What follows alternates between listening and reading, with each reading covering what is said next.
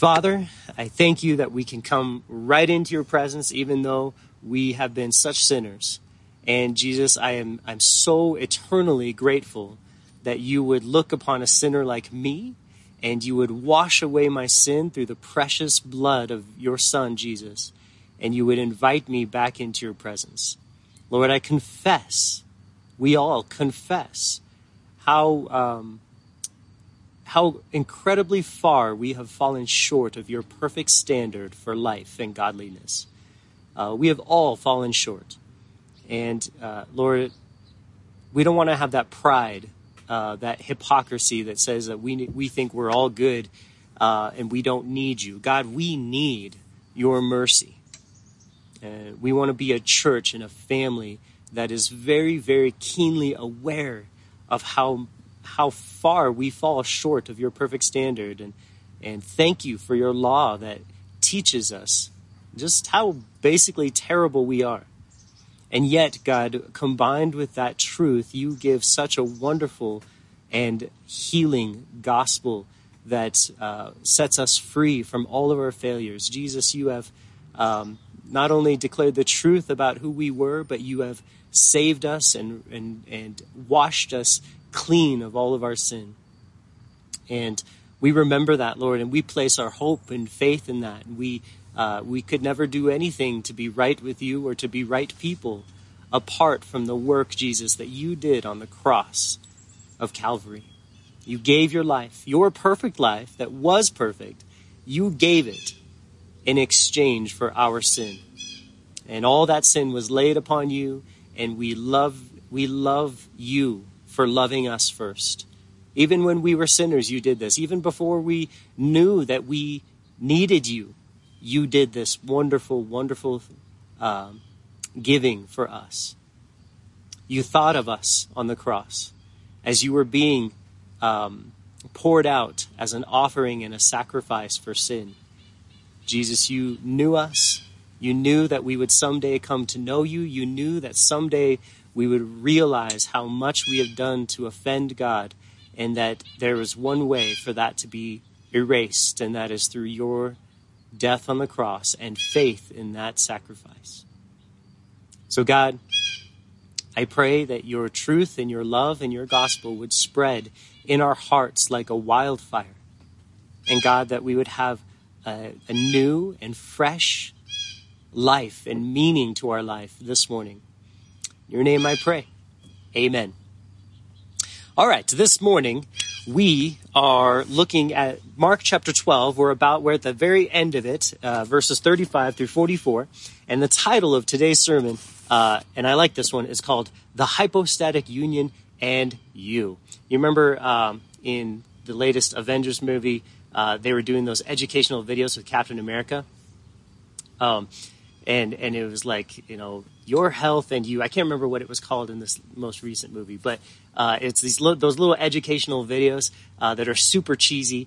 Well, I liked those videos, and I thought that that would make a funny title for today's message, because the hypostatic union and you. What in the world is the hypostatic union? Well, that's what we're going to learn about today. We're going to talk about it today. It's actually really super duper important. And very, very few people even have ever heard of this. But I think you guys, by the end of this, you're going to think, that wasn't that big a deal, because you actually know all about it. And if you haven't known about it, it's going to kind of blow your mind, the truth of what the hypostatic union is. But before we get into that, we're going to look at 3 separate little stories, just a couple sentences each story today. And at the end of Mark chapter 12, and they might seem like they're unrelated, but really, I think they are all actually really connected. And I'm really excited to share with you and to have some of these truths that are taught to us today really kind of unfolded in our minds and in our hearts. So these 3 little sections, I think they're connected.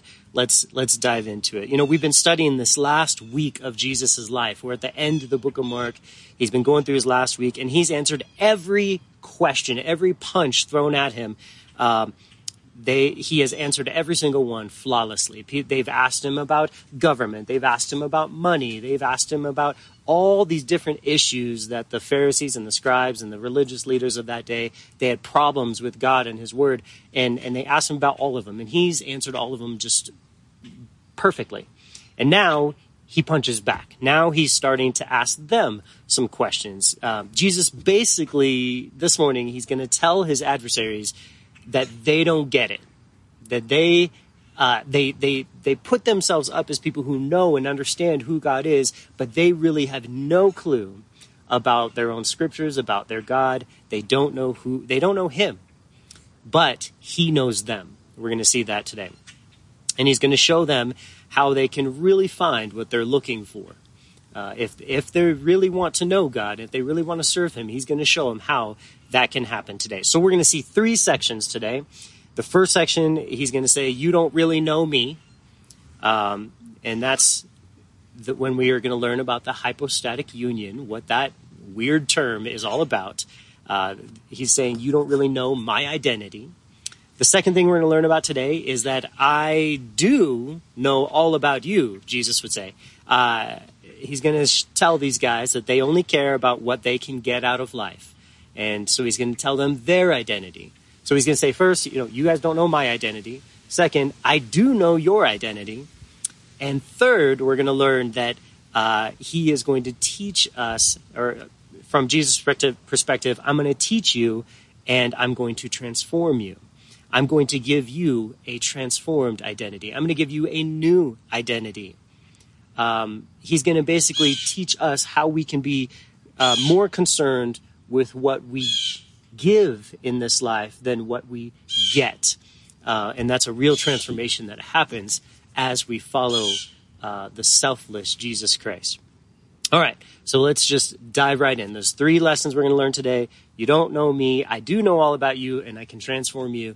But let's learn first about my identity, the identity of Jesus, he's going to say here.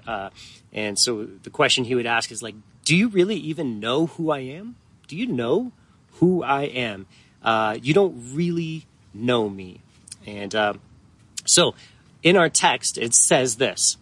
Jesus answered and said, while he taught in the temple, how is it that the scribes say that the Christ or the Messiah is the son of David?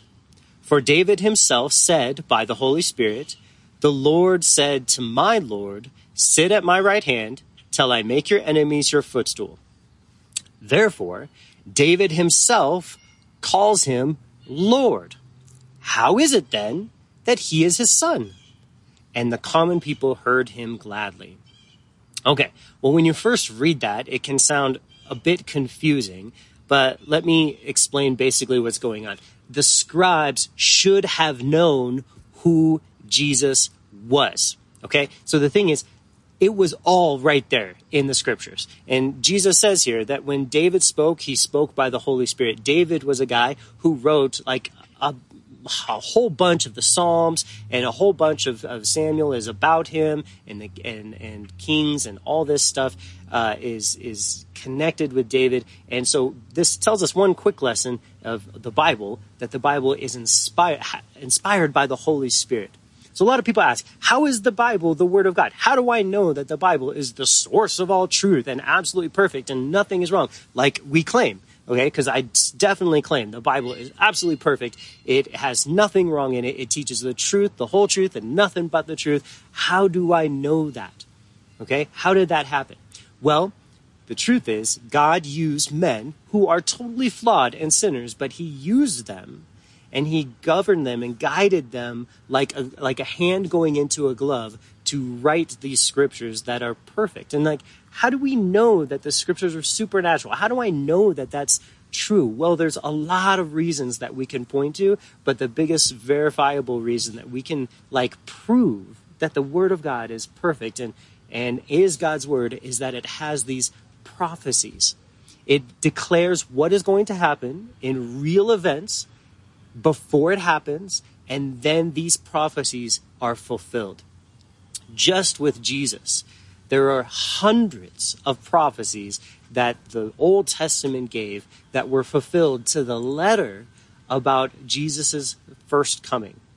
Okay? His second coming hasn't happened yet. We have hundreds more prophecies about what that's going to be like. We know that they're all going to be true and they're all going to come to pass just like his first coming. And that's just one thing. There's historical events. There's kings. There's a king named King Cyrus, and the Bible prophesied him by name hundreds of years before he was born. Before he was born, and the Bible says a king named King Cyrus would come and would let the people return to Israel after they were taken captive by the nation of Babylon. And this was fulfilled to the letter. And those are just some simple examples that I could give. There are literally hundreds of examples of these prophecies. And right here, Jesus is saying the answer, guys, that you're looking for is found in the Word of God. So what do? We study the Word of God every week. With my boys, I read the Word of God every morning. Why? Not because it's a hobby, not because it's a rule that we must follow. It's because it is the source of truth and life. It is the way that we can hear God's voice. If we have our trust in Jesus, we can hear his voice through this. And these scribes, these Pharisees, these people who had the word at this time should have known who the Messiah was, who Jesus was, and Jesus is embarrassing them by pointing out that they have no clue who he was. They weren't putting the pieces together of the puzzle. Yes, it was kind of a puzzle. There were some conflicting reports in the Word of God of who the Messiah would be. And we're going to break down and see how Jesus points out these conflicting reports. Because the Bible basically said the Messiah would come and he would be a king and he would be great and he would be the Lord and he would be the Messiah. But it also said he would be poor and he would be weak and he would be a man. And these two different ideas were vastly confusing to people. They couldn't figure out how two so very different things could be combined into one person. So let's break down what Jesus says about himself right here. He said, how is it that the scribes say that the Christ, is the son of David? So Christ is another word for Messiah. That's the title given in the Old Testament to Jesus, or the one who would save his people from their sins. And it says, for David himself said by the Holy Spirit, the Lord said to my Lord, sit at my right hand till I make your enemies your footstool. What is going on here is the scribes taught, and they understood and they saw that the Messiah was supposed to be a man. Okay, so they did get that part. But where they have a problem is they taught that he would only be a man. They were always looking for the man of the Messiah. They were looking for just a normal man who would be born in Bethlehem. They knew that part too, that he would be born in Bethlehem. They knew that he would be a descendant of David from scriptures like what Jesus just quoted, that the Messiah would come from David's line. God had promised David, one of your children is going to save your people and the whole world. God promised David that. Well, Jesus here, he quotes David from Psalm 110. And he says, therefore, David calls the Messiah Lord. Jesus said, how is it then that this Messiah is also his son? And the common people heard him gladly, it says. Well, how can the Messiah, this is Jesus' question, how can the Messiah be both the son of David and the Lord of David? Because you got to understand, in that culture, to be the son was always less. The son was always less in importance or in standing. The father, the ancestor, was seen as the greatest. And so it always went down as you went down in the generations, okay? But he's asking here, how can this man be both less than David, the son of David, and the Lord of David, or more important? And basically what he's saying here is, how is the Messiah both man and God? And the scribes, they had no answer because they don't know who Jesus is and they don't understand what he's even talking about. But Jesus asked the question not just for them, and it's not recorded just for them, but it's recorded for you and me. We have to wrestle with this question. How is the Messiah both God and man. Why is the Messiah both God and man? And we can find the answer to this question in the whole rest of the Bible. It's there. It's sitting there, and we have to dig a little bit. We have to think to understand this. But according to Scripture, Jesus Christ was both a man and God. At the same time, he was fully man and fully God. And that term, that idea that Jesus was both man and God, was called the hypostatic union. The hypostatic union. I was talking with a really good friend last night who was telling me that he heard of a band one time called the Hypostatic Union, and sounds like they rock to me. But great name. And it's what it means, and you can Google this, you can look on Wikipedia, but it describes the dual nature of Christ. We only have one nature. We are men. When we are born, we are men. We have the nature of man. We are fully men. Okay? But Jesus was fully man and fully God. Okay? Now, Scripture proves this emphatically. It describes it so clearly. Scripture says that Jesus was born. All men are born. Okay? You can't be just a spirit. Some people think Jesus was just like a spirit, but he was fully man. Okay? He was born, he breathed, he ate, he talked, he hugged, he kissed, he had parents, he had relationships, and more than that, he was able to be killed. He was able to be murdered. His body ceased living just like every other man. Okay? But more than that, he was also God. Well, how can we prove that he was God? Today, we have really no problem thinking that he was a man. We have a problem thinking that he was God. In the liberal world, in the world that just looks at things with just the eyes of men, we have a hard time. And so we excuse away all the things he did. But the Bible emphatically claims and proves that Jesus was God. He did things only God can do. Not only could he forgive sins and things like that, but like esoteric things, but he could heal diseases that could not be healed with even modern medicine. He had power over the spiritual world, and the spiritual world had to listen to him, things that men back then knew that only God had the power over. He, most of all, he had the power over the one thing no man has ever had power over, and that is death. Not only could he raise other people from the dead, but he himself raised from the dead. The power of God, showing that he was God. He had that power, and death has no hold over him. So these proofs in the Bible, and we could get into so many more. I'm just throwing a bunch of them at the wall, and if any of them stick on your face, you can hold on to those. But there's so many proofs, wonderful proofs that show that he was both God and man. So this hypostatic union, really important to understand. Now, why does it matter? Why is it important? Because if he was just a man, then he's insane or he's bad. Okay, but what do people do today? They want to discount everything Jesus said because they're saying, oh, he was just a man. He was a good man. I mean, he did great things. He said wonderful things, but he was just a man. Okay, but think about that statement. Think about it. If he was just a man, then we shouldn't worship him, and he's not God. Okay, but what did Jesus actually say? If you're going to say he was a good man and we should listen to the teachings that he taught, then you have to listen to all that he said. And some of the things he said, I am God and you must worship me. And the only way to heaven is by faith in my death on the cross. These are things he said. They came out of his mouth.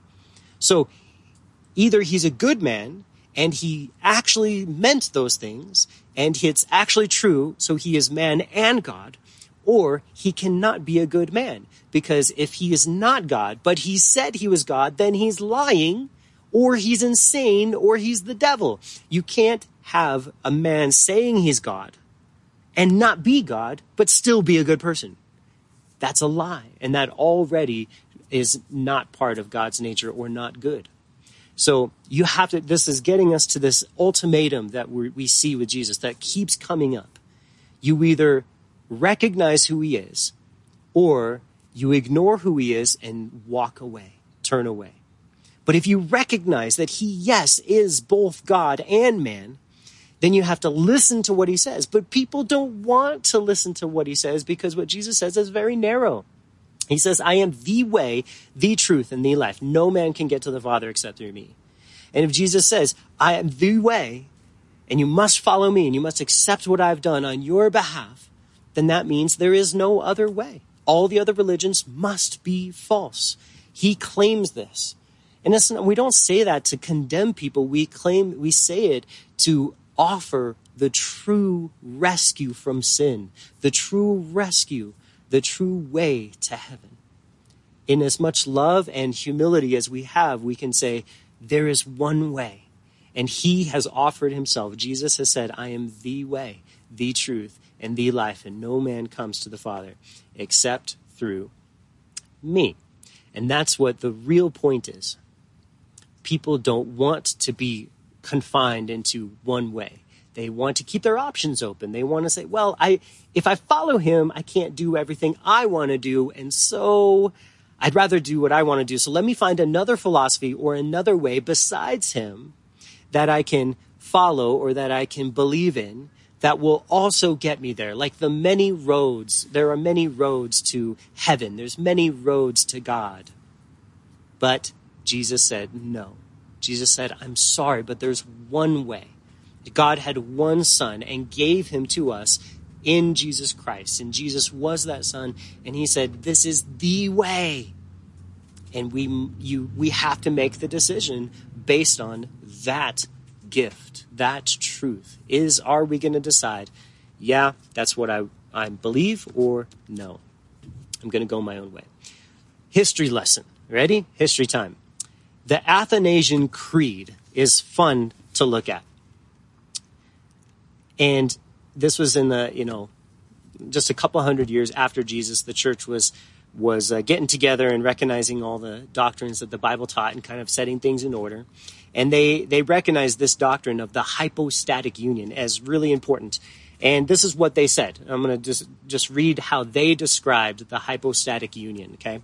They said, he, Jesus, is God from the essence of the Father, begotten before time, and he is human from the essence of his mother, born in time, completely God, completely human, with a rational soul and human flesh, equal to the Father as regards divinity, less than the Father as regards humanity.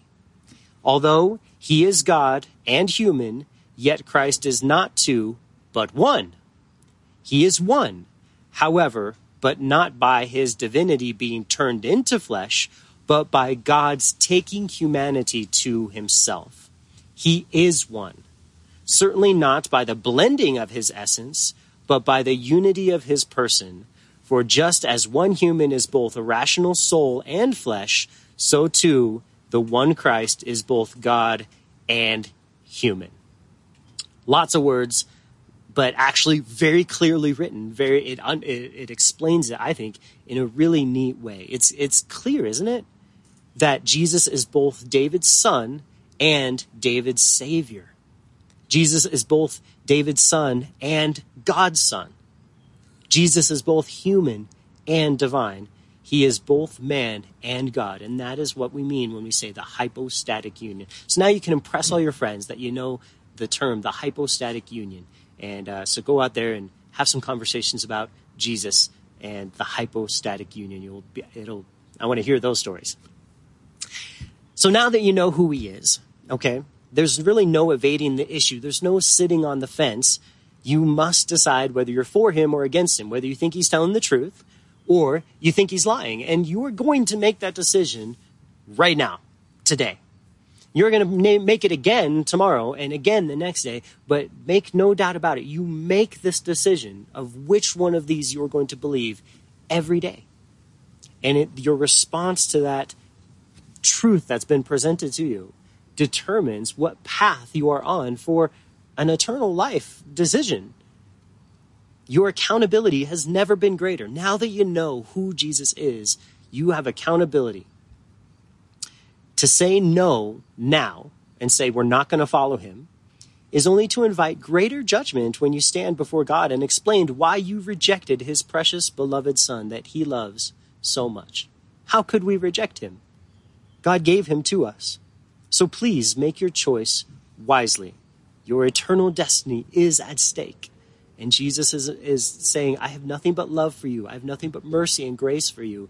Follow me.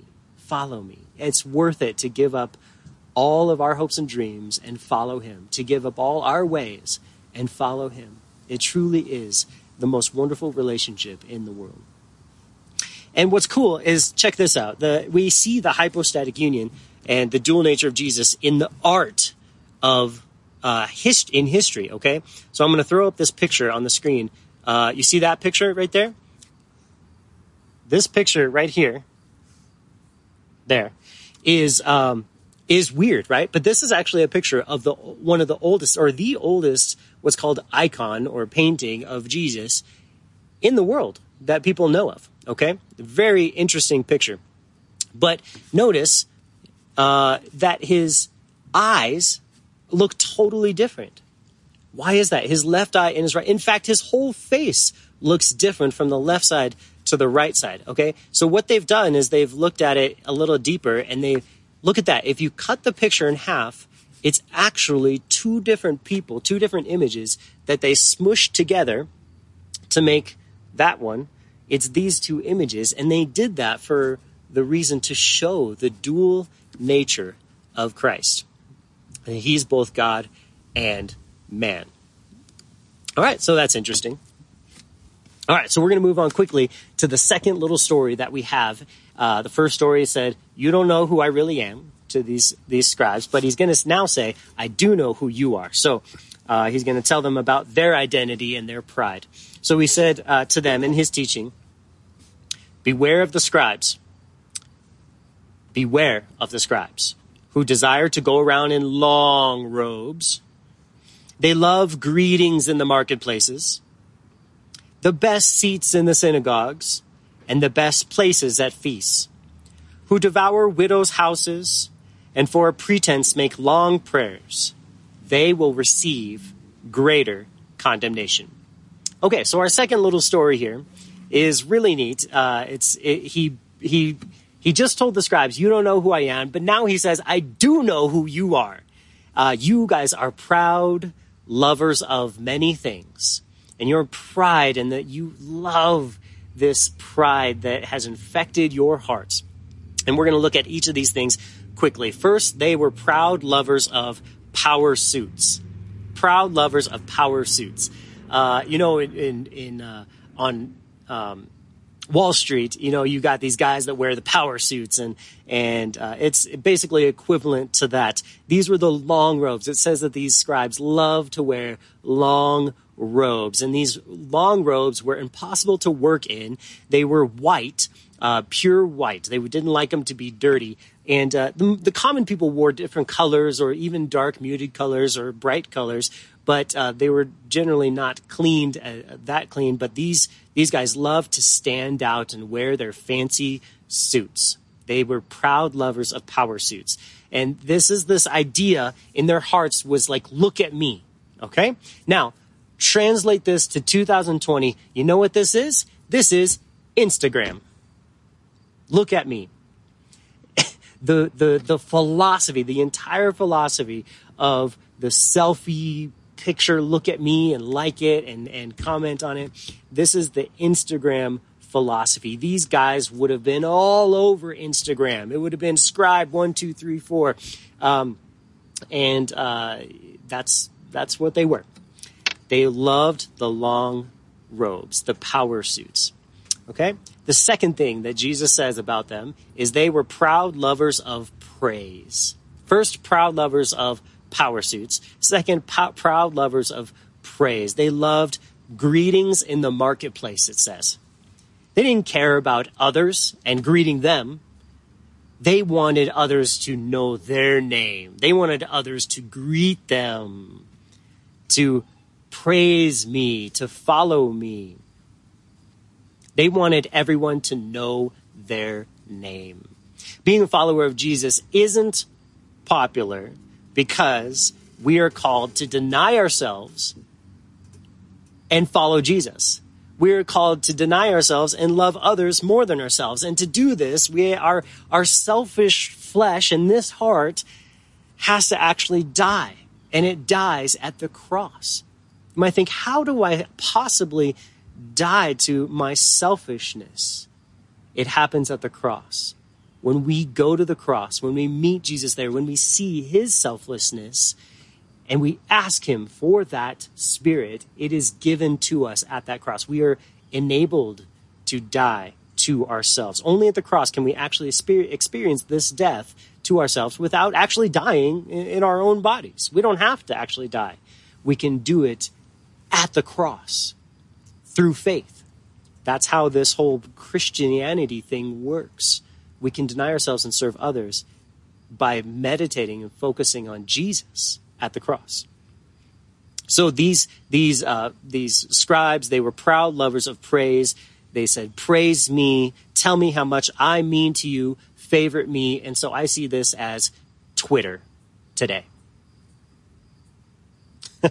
So we've seen the Instagram philosophy. We've seen the Twitter philosophy. The third thing Jesus says that he knows about these people is that they are proud lovers of prestige. Proud lovers of prestige. They wanted the best seats in the synagogue, it says. This was the religious world. This was, they wanted to be where everybody can see me and I can see better than everyone else and I'm most comfortable. They wanted everyone to think that they were religiously better than them. They wanted religious recognition and they wanted to be religiously popular. They wanted people to think that they were good people and, in fact, that they were better than them. They wanted people, they wanted to say, look how holy I am. Look how holy I am. So, I don't know, I see this one as Google ratings. Google ratings today. Like, just look at how good I am. Look at how righteous I am. Okay, so Jesus says, you guys are proud lovers of power suits. You're proud lovers of praise. You're proud lovers of prestige. You want this religious recognition. And you're proud lovers, fourthly, of position. Position.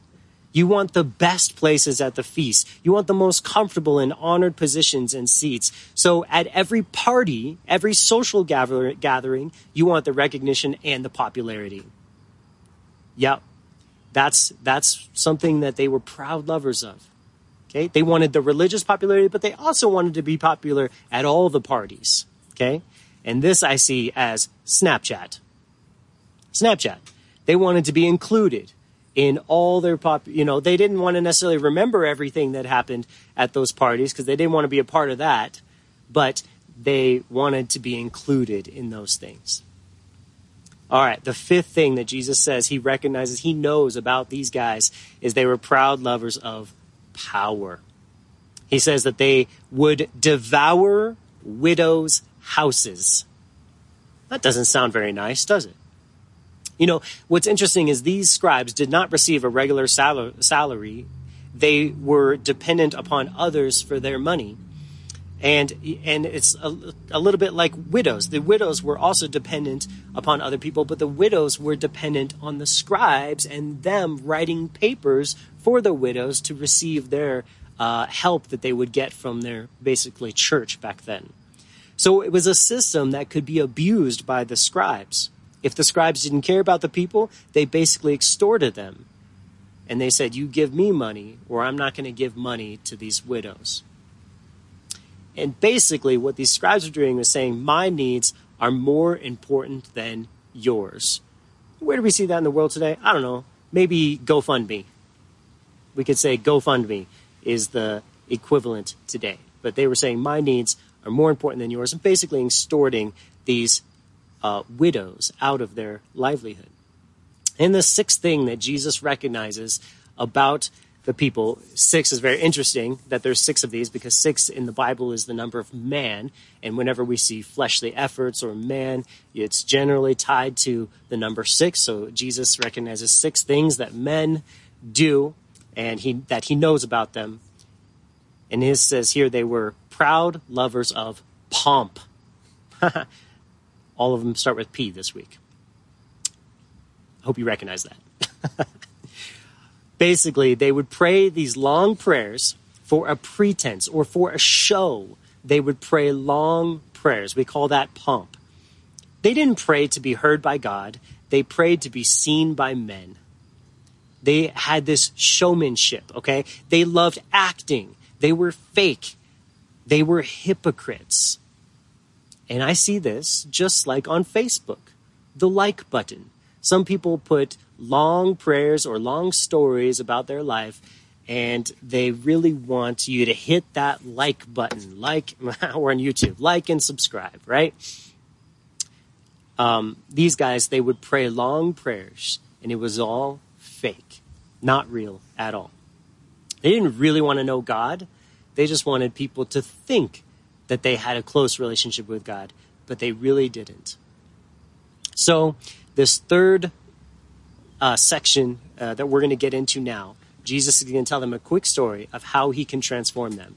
He said, first, you don't know who I am, the dual nature of Christ. Second, I do know who you are, and the 6 things we just talked about of how they were proud lovers of all these different things. Third, he's going to say, but you want to be transformed? You're come to the right place. I can transform you. He's going to teach them and transform them. He's going to teach them how they can be concerned about giving instead of getting in this world and how to have a transformed identity. So look at this. He says, now Jesus sat opposite the treasury, and he saw how people put money into the treasury. And many who were rich put in much.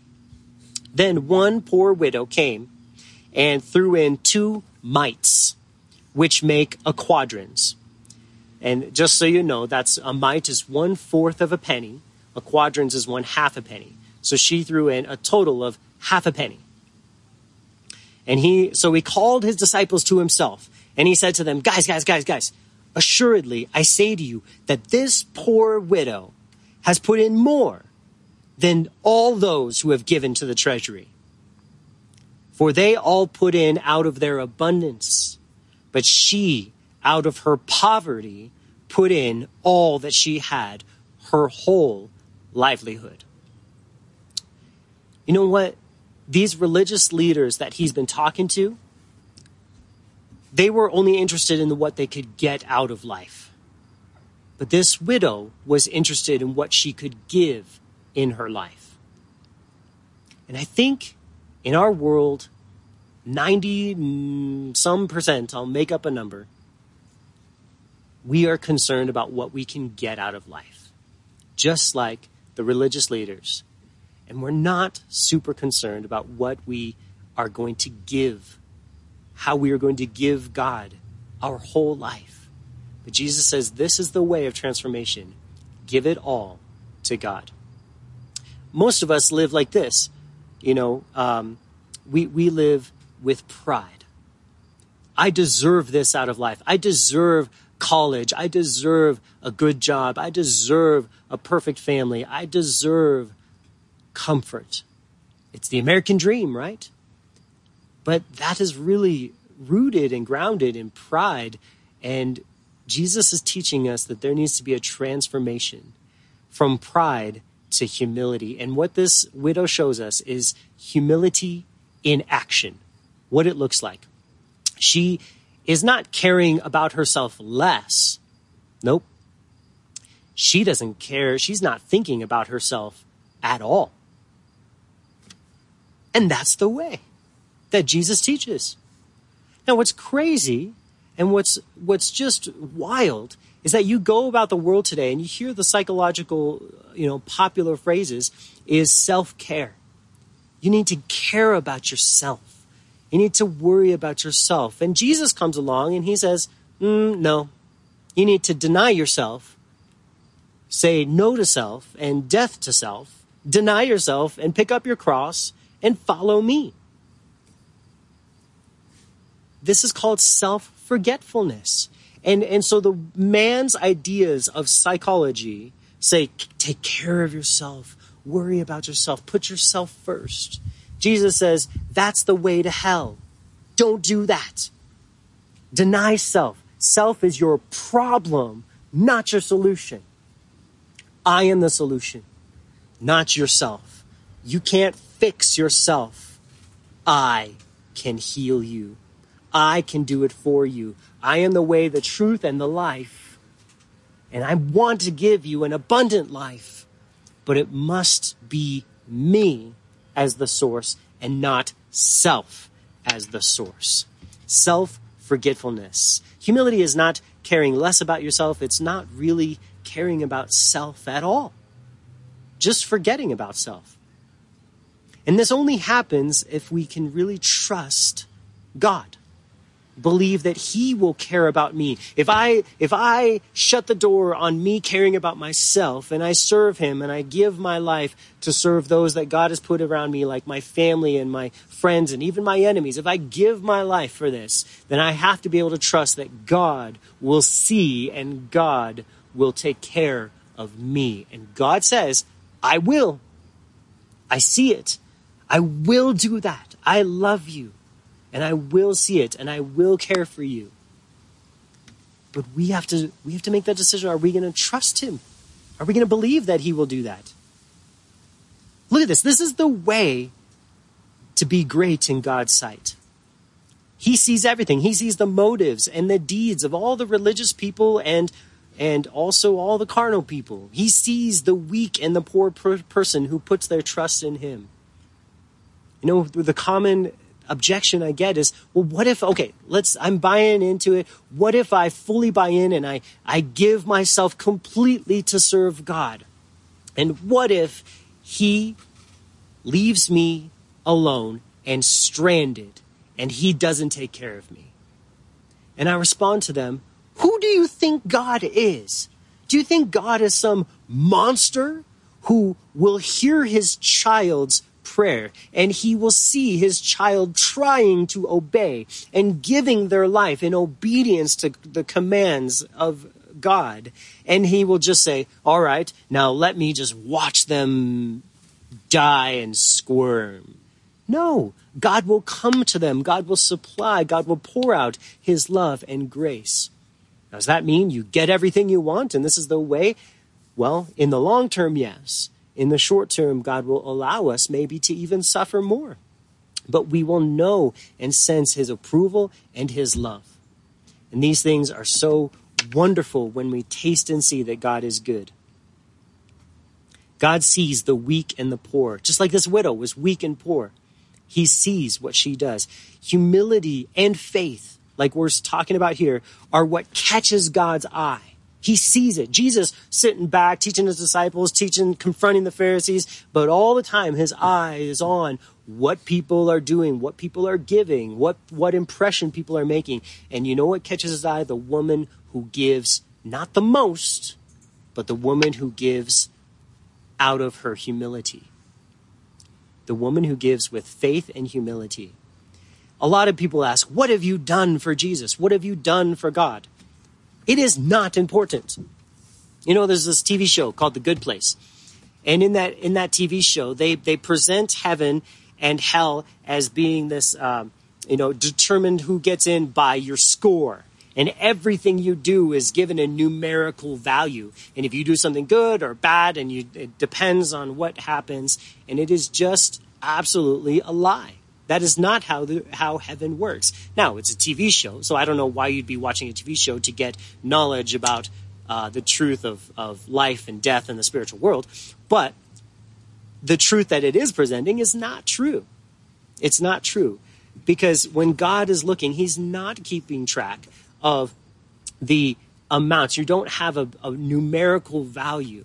Oh, I gave $100 to the Lord and he gave $2. So obviously God looks at me better. That's not true. He judges it all based on who is putting their hope in him, who is operating with humility, not trusting in what they have or what they can give, but trusting in what God has and what God has given through Jesus Christ. And this is the joyful life that we have as his children. It doesn't matter how much you can give. It matters what kind of heart we have when we are serving the Lord. What have you done for Jesus? Trying to measure that is not as important as how you are living and how you are doing what you're doing. Are you doing it with humility? That's everything. So, To summarize, we're wrapping it up right now. To summarize, our first lesson, Jesus said, you don't really know me. We learned about the hypostatic union, about how Jesus has a dual nature. He is both God and man. And so he is, as a man, we must listen to everything that he said.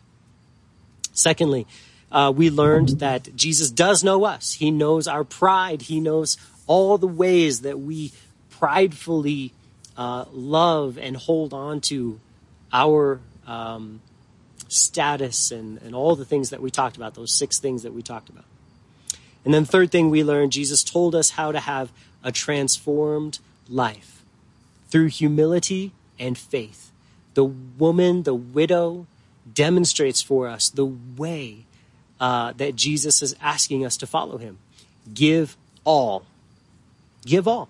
And Jesus will see it, and he will recognize it, and that person who gives all is doing what Jesus has asked, and that person will be transformed. And instead of being a person that's always about what I can get out of life, we become a person that's about giving everything. We give to our family. We give all to our family. We do everything. We do our chores. We do our work. We live, breathe, sleep, and everything for other people with the self-forgetfulness of humility. That's Jesus' way. Pick up your cross. Deny self. Follow me. That's no to self, death to self.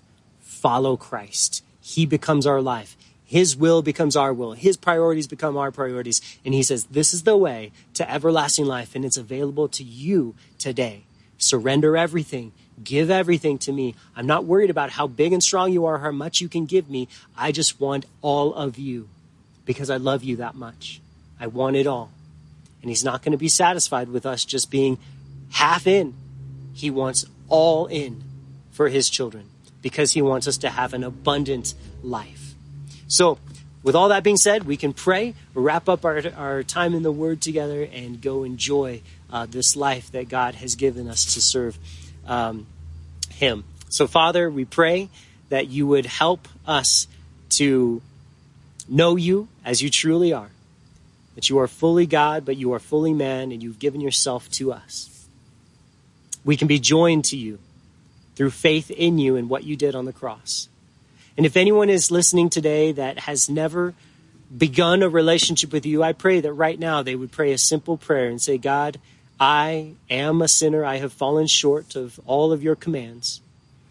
I have certainly not been perfect, and I need to be saved. And Jesus, I believe that you gave your life, your precious life, your life that was combined with God, your dual nature life. You gave it for me as a sacrifice on the cross. You allowed yourself to be murdered in my place, punished in my place.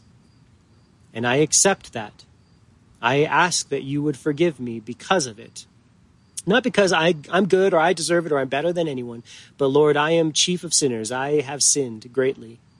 I've offended God.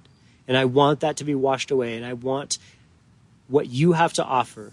And so adopt me into your family, God. Forgive my sins for Jesus' sake. And help me to give all that I am and all that I have, my 2 mites. Help me to give them to you 100%. Help me to live only for you and for others. Jesus, you are my all and my everything. I give my life to you. In Jesus' name I pray. Amen. If that was something that you prayed today, I would really love to hear about it.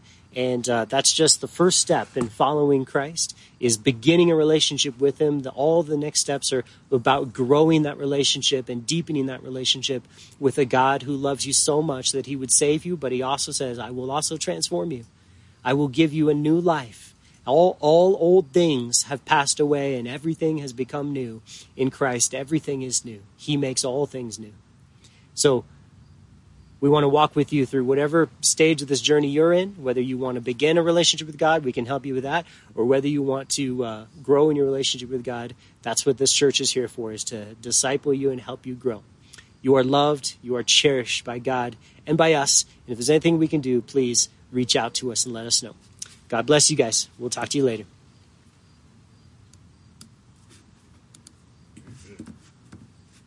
I guess we're done. Corbin, I said if you come here in 10 seconds, I'll give you money. And I did it twice.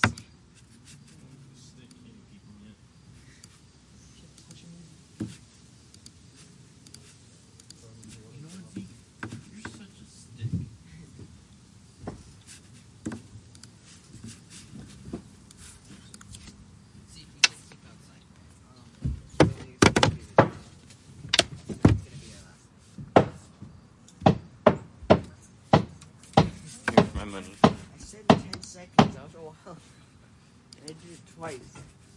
I don't know what money means. Does this mean money? No, this means come here. This is money, Corbin. Means I give you money. This is I have money, where I keep money.